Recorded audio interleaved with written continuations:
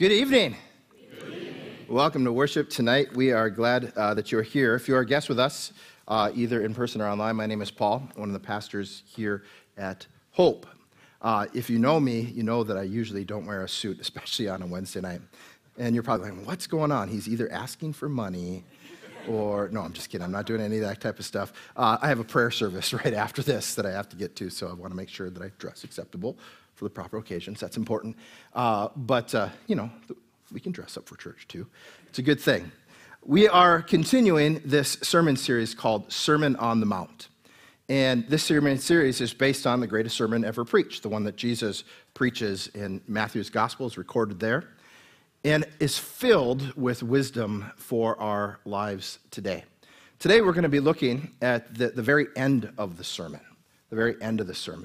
where Jesus uses a metaphor. And he says that a wise person is like a person who builds their house on a rock. When the storms come, when the wind blows, it's on a solid foundation. And a foolish person is like someone who builds their house on the sand. When the storm comes, when the wind blows, it knocks the house down. And he says the difference between the wise and the foolish is that the wise, they hear his word and they put it into practice. They hear his word and they put it into practice. So I want to start with a question tonight. Are you wise or are you foolish? Are you wise or are you foolish? This is actually a category of labeling people that Jesus is copying from the book of Proverbs. In Proverbs, King Solomon, who writes this book of wisdom called Proverbs, says that there's three types of people. And I know there's a lot more than that, but this is a biblical example of the categories that we can fit in. There's the wise, and the wise are the ones that trust God. The wise are the ones that are listening to God's word, put it into practice, that do wise things, right? That have the wisdom that comes from the Lord. There's the foolish, and the foolish are those that maybe they don't know the truth. They make foolish decisions. They act in foolish ways. Perhaps they even know what the right thing is to do, but they make dumb mistakes in this life. And then there's the evil. And that's not a category here that Jesus talks about, but in Proverbs, King Solomon talks about it. And evil people who they're ones that make bad decisions intentionally. You see the difference? We can be foolish, meaning we make mistakes. We do it maybe out of our ignorance, out of a lack of wisdom, versus being an evil person. An evil person is one that knows what the right thing is to do. They know what the God-honoring thing is to do, and they choose to do that which is wrong, that which is corrupt. But for us tonight, I have this question. Are you wise or are you foolish? It's a Jesus question. And the question is really about, is your life built on the rock or not? So what does that mean for our life to be built on the rock, to hear God's word, to put it into practice? Well, I think to get some clarification on that, let's look at our first lesson tonight. Psalm 40. Psalm 40 was written by King David, and it's a beautiful psalm that talks about being on the rock. And I think walking through this psalm is going to give us some insight into what Jesus means about being wise or foolish. So here's how Psalm 40 starts. If you want a rock-solid faith, this is what Psalm 40 says. I waited patiently for the Lord. He turned to me and he heard my cry.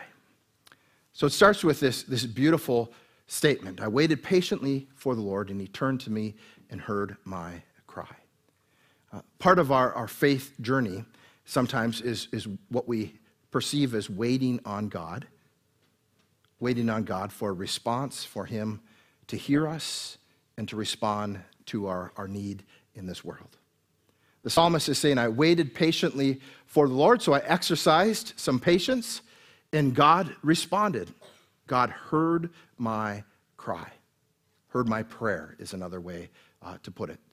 So rock-solid faith begins with seeking God by exercising some patience and asking God, crying out to God about what our need is, what our questions are, and what we want in this world.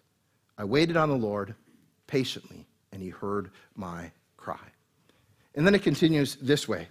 He lifted me out of the slimy pit, out of the mud and the mire. I love this verse. It's actually one of my favorite verses in the Bible. Some of the older translations will say, he lifted me out of the miry clay. I think that's a fun word to say, miry. Let's say it together, miry. That's like a word we don't say a lot anymore. He lifted me out of the miry clay. What is that about? I grew up in the country in northern Minnesota, and so I love the mud. And I was a boy that outside of my door was woods and forest and swamps. And so miry clay or slimy pit, that's something I can relate to, because I remember many a times walking home with no tennis shoes, or having lost my boots or something like that, and we had to go back and get them, because you'd go into the swamp and you'd go into the mud and you'd go into the dirt. And have you ever walked right in that stuff? We have this in the Red River Valley. They call it gumbo when the fields are really wet, right? It just sticks. It gets heavy, and you get that point with your boots going there where you can't pull them out. Anybody been there? Am I the only one? Okay. All right. It was so much fun as a kid to get stuck in the mud,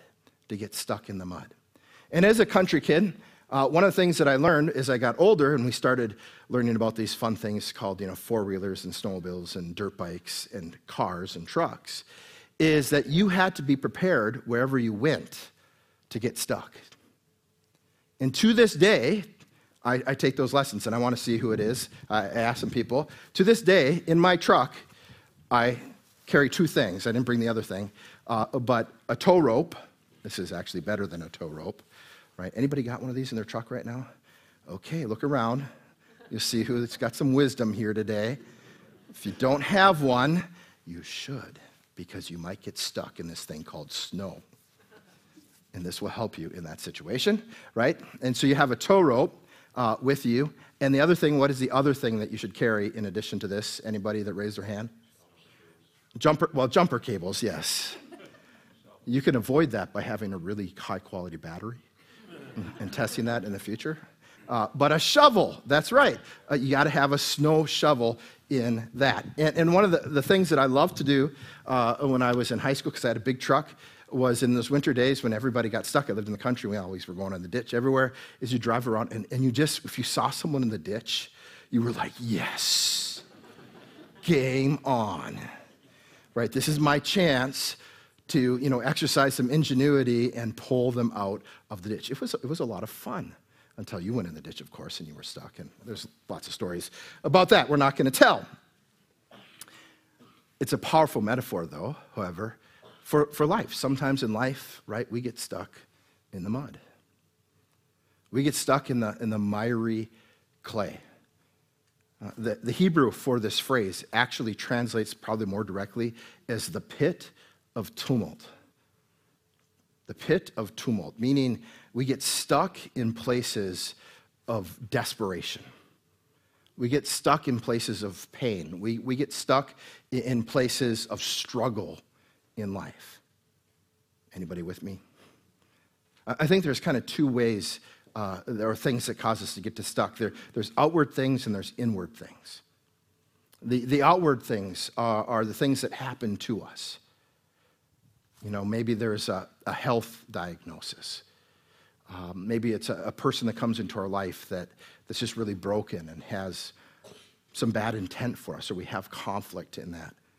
Maybe it's a financial struggle or financial crisis that we're in. Something happens to us, right? This unexpected bill arrives, or this lawsuit or something like that, right? Outward things that happen to us that cause us to get stuck in the miry clay of life, the pit of tumult, places of struggle, places of desperation.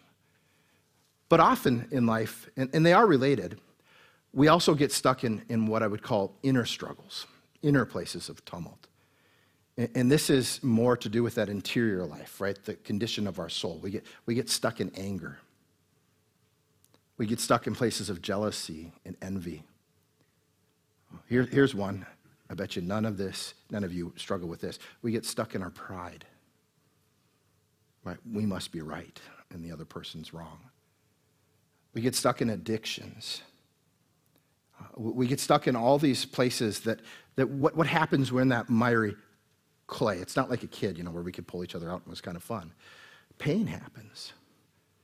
Struggle happens. Hurt happens. We hurt ourselves, and oftentimes, unintentionally, we hurt other people. David, who wrote this psalm, he knew about pits of tumult. He got in places where he made bad decisions, like having an affair with a married woman, that got him really stuck in life. But he says it doesn't stop there. This is what the psalm says. He lifted me out of the slimy pit, out of the mud and the mire. He set my feet on a rock and gave me a firm place to stand. He sets my feet on a rock and gives a firm place to stand. As followers of Jesus Christ, one of the things that we know is that when we get stuck in life, is that we have one to call on. We have someone we know who rescues, who redeems. Right? Jesus is the ultimate off-road rescue operator. And the tools that he used to deliver us from that miry pit is the cross. He enters into a pit. He enters into darkness. He enters into the suffering of this world. He enters into our brokenness. And he's with us in that. He hears the cry of our hearts. He's with us in that. But that doesn't stop him. Death doesn't hold him. It doesn't defeat him. He rises again 3 days later from the grave, victorious over sin and death, so that we might have a Savior and a Redeemer that lifts us out of the pit and puts our feet on the rock. That's the nature of God. He is Savior. He is Redeemer. He's the one that delivers, that lifts us out of the pit. He puts our feet on the rock. So what is the rock? Well, I believe that David, when writing this psalm, right, he understood that it was both, the rock was solid ground, right, a firm place to stand, a firm place to walk. But also, we know, because we can fast forward into the future and we hear Jesus today preaching to us on the Sermon on the Mount, we know that the rock is so much more. That the rock that God puts us on, the rock which we stand on, is his holy word. And his holy word that points to Jesus himself. Have you thought about God's word that way in your life? That this is the rock that points to Jesus, right? Jesus is the rock within this rock that we can base our lives on, that we can stand on in our lives. And Jesus says that the wise person is someone who hears my word and puts it into practice. They build their house. They live their life on that firm foundation. So again, I'll ask you that question. Are you wise or are you foolish? Are you wise or are you foolish? Here's another way to think about it. It's football season. Love football. Right? So I got to use a football metaphor. Imagine you're a quarterback in the NFL. And you've got a lot of responsibilities, right? It's an important job. The team largely centers around, the offense does at least, your ability to call the plays, make the plays, execute the plays. You're the one that touches the ball after the center hikes it to you and decides what you're going to do with it. But imagine you're a quarterback, and your NFL coach is the best coach that's ever lived. I spent way too much time on the internet asking the internet who's the best NFL football coach or the best football coach that's ever lived? Any guesses where most of the blogs and articles said this person was? Anybody guess? Vince Lombardi, right? It seemed to be like that was dominantly the clear one. Even though he coached for the Packers for most of his career, I have to grudgingly admit, sorry, Colleen, it was nice having you on the worship team. I'm just kidding, I'm teasing. that he is considered by far and away the best coach. So imagine that you're the quarterback, right? And Vince Lombardi is your coach. And he wrote the playbook. And he's calling the plays. I know there's offensive coordinators and all that stuff too, but the head coach is ultimately calling the plays. So there's little microphones in your ear and calling the plays. And you're in the Super Bowl. And the game's on the line. Right? When Vince Lombardi calls the plays and tells you what to execute, what are you going to do? You're probably going to listen to the greatest coach ever. Would you consider it a foolish thing to say, that old man, he doesn't know what he's doing. I mean, he's just got Super Bowl championships, and he just took a team that had no resources and no money and built a championship out of it, right? I mean, we don't have to listen to that guy. Right? Come here, offense. He says to do this, we're going to do it our way. I'm going to do it my way. Now, would you say that's wise or foolish? Absolutely foolish, right? You have the best coach in the world calling the plays. You got to trust that coach about the direction of your life.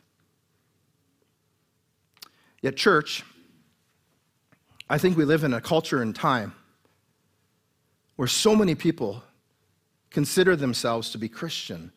They would call themselves that. They would say, I'm a follower of Jesus Christ. The greatest coach that's ever lived, the source and the fount of all wisdom in this world, the rock on which we stand, and yet we insist on calling our own plays.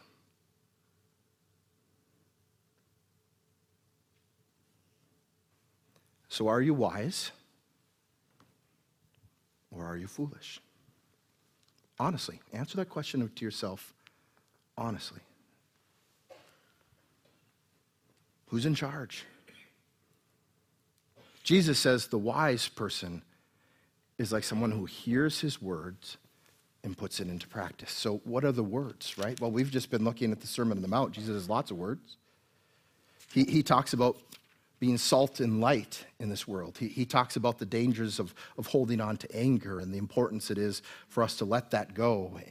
He talks about the dangers of lust in this world and indulging in those things and how we need to trust in him rather than that. He tells us to keep our marriages sacred and to honor our spouse above all things and to understand that that's one of our number one commitments and priorities in life. He tells us to guard our language and to make sure that our words are true and pure, that our yes is yes and our no is no, and that we don't take the Lord's name in vain. He tells us not to seek vengeance, not to seek our own justice, but to give that to God and to forgive as we have been forgiven. Talk about something that we can do that will help us get unstuck in this world. He calls us to prayer daily, to pray the Lord's Prayer, but as an example and a model for our lives in terms of getting on our knees and asking God to be Lord of our life each day. He calls us to be wise stewards of the resources that we give, to build up treasure in heaven, not on earth. He instructs us about the dangers of worry in this world and how worry can take over our lives and how we daily need to seek him and trust in him rather than the false promises of this world. He gives us strict warning about judging others, about examining the plank in our own eyes before we point out the speck in our neighbors. He calls us to seek God fervently in prayer. He warns us about false teachers, that the way we root them out is through his very word. And that's just in that one sermon. But all of it, he says, is worthless if all you do is listen to it and go on and live your life without any change. If we go on and live our life without examining it and putting it into practice. And so I would ask you again, are you wise? Not by the standards of this world. Because the wisdom of Jesus is foolishness sometimes to this world. But in the eyes of God, who is our rock and our salvation, are you wise or are you foolish?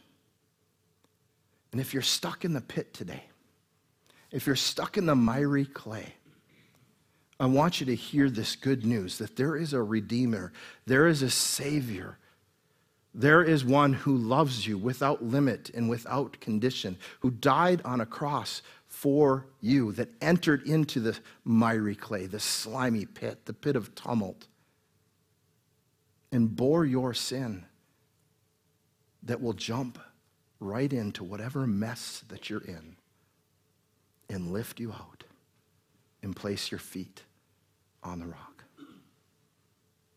Let us be wise together, people of hope. Amen. Father, thank you today for your grace and love and mercy in your Son, Jesus Christ. Lord, give us your wisdom. Give us your grace. Give us your truth. Lord, lift us out of that miry clay, that slimy pit, and place our feet upon the rock. You are our rock and Redeemer. Your word is our rock. And it contains the good news of our salvation and the directions for our life. Help us to trust it, Lord, to hear it, to trust it, and to put it into action, to execute the play. In Jesus' name, amen.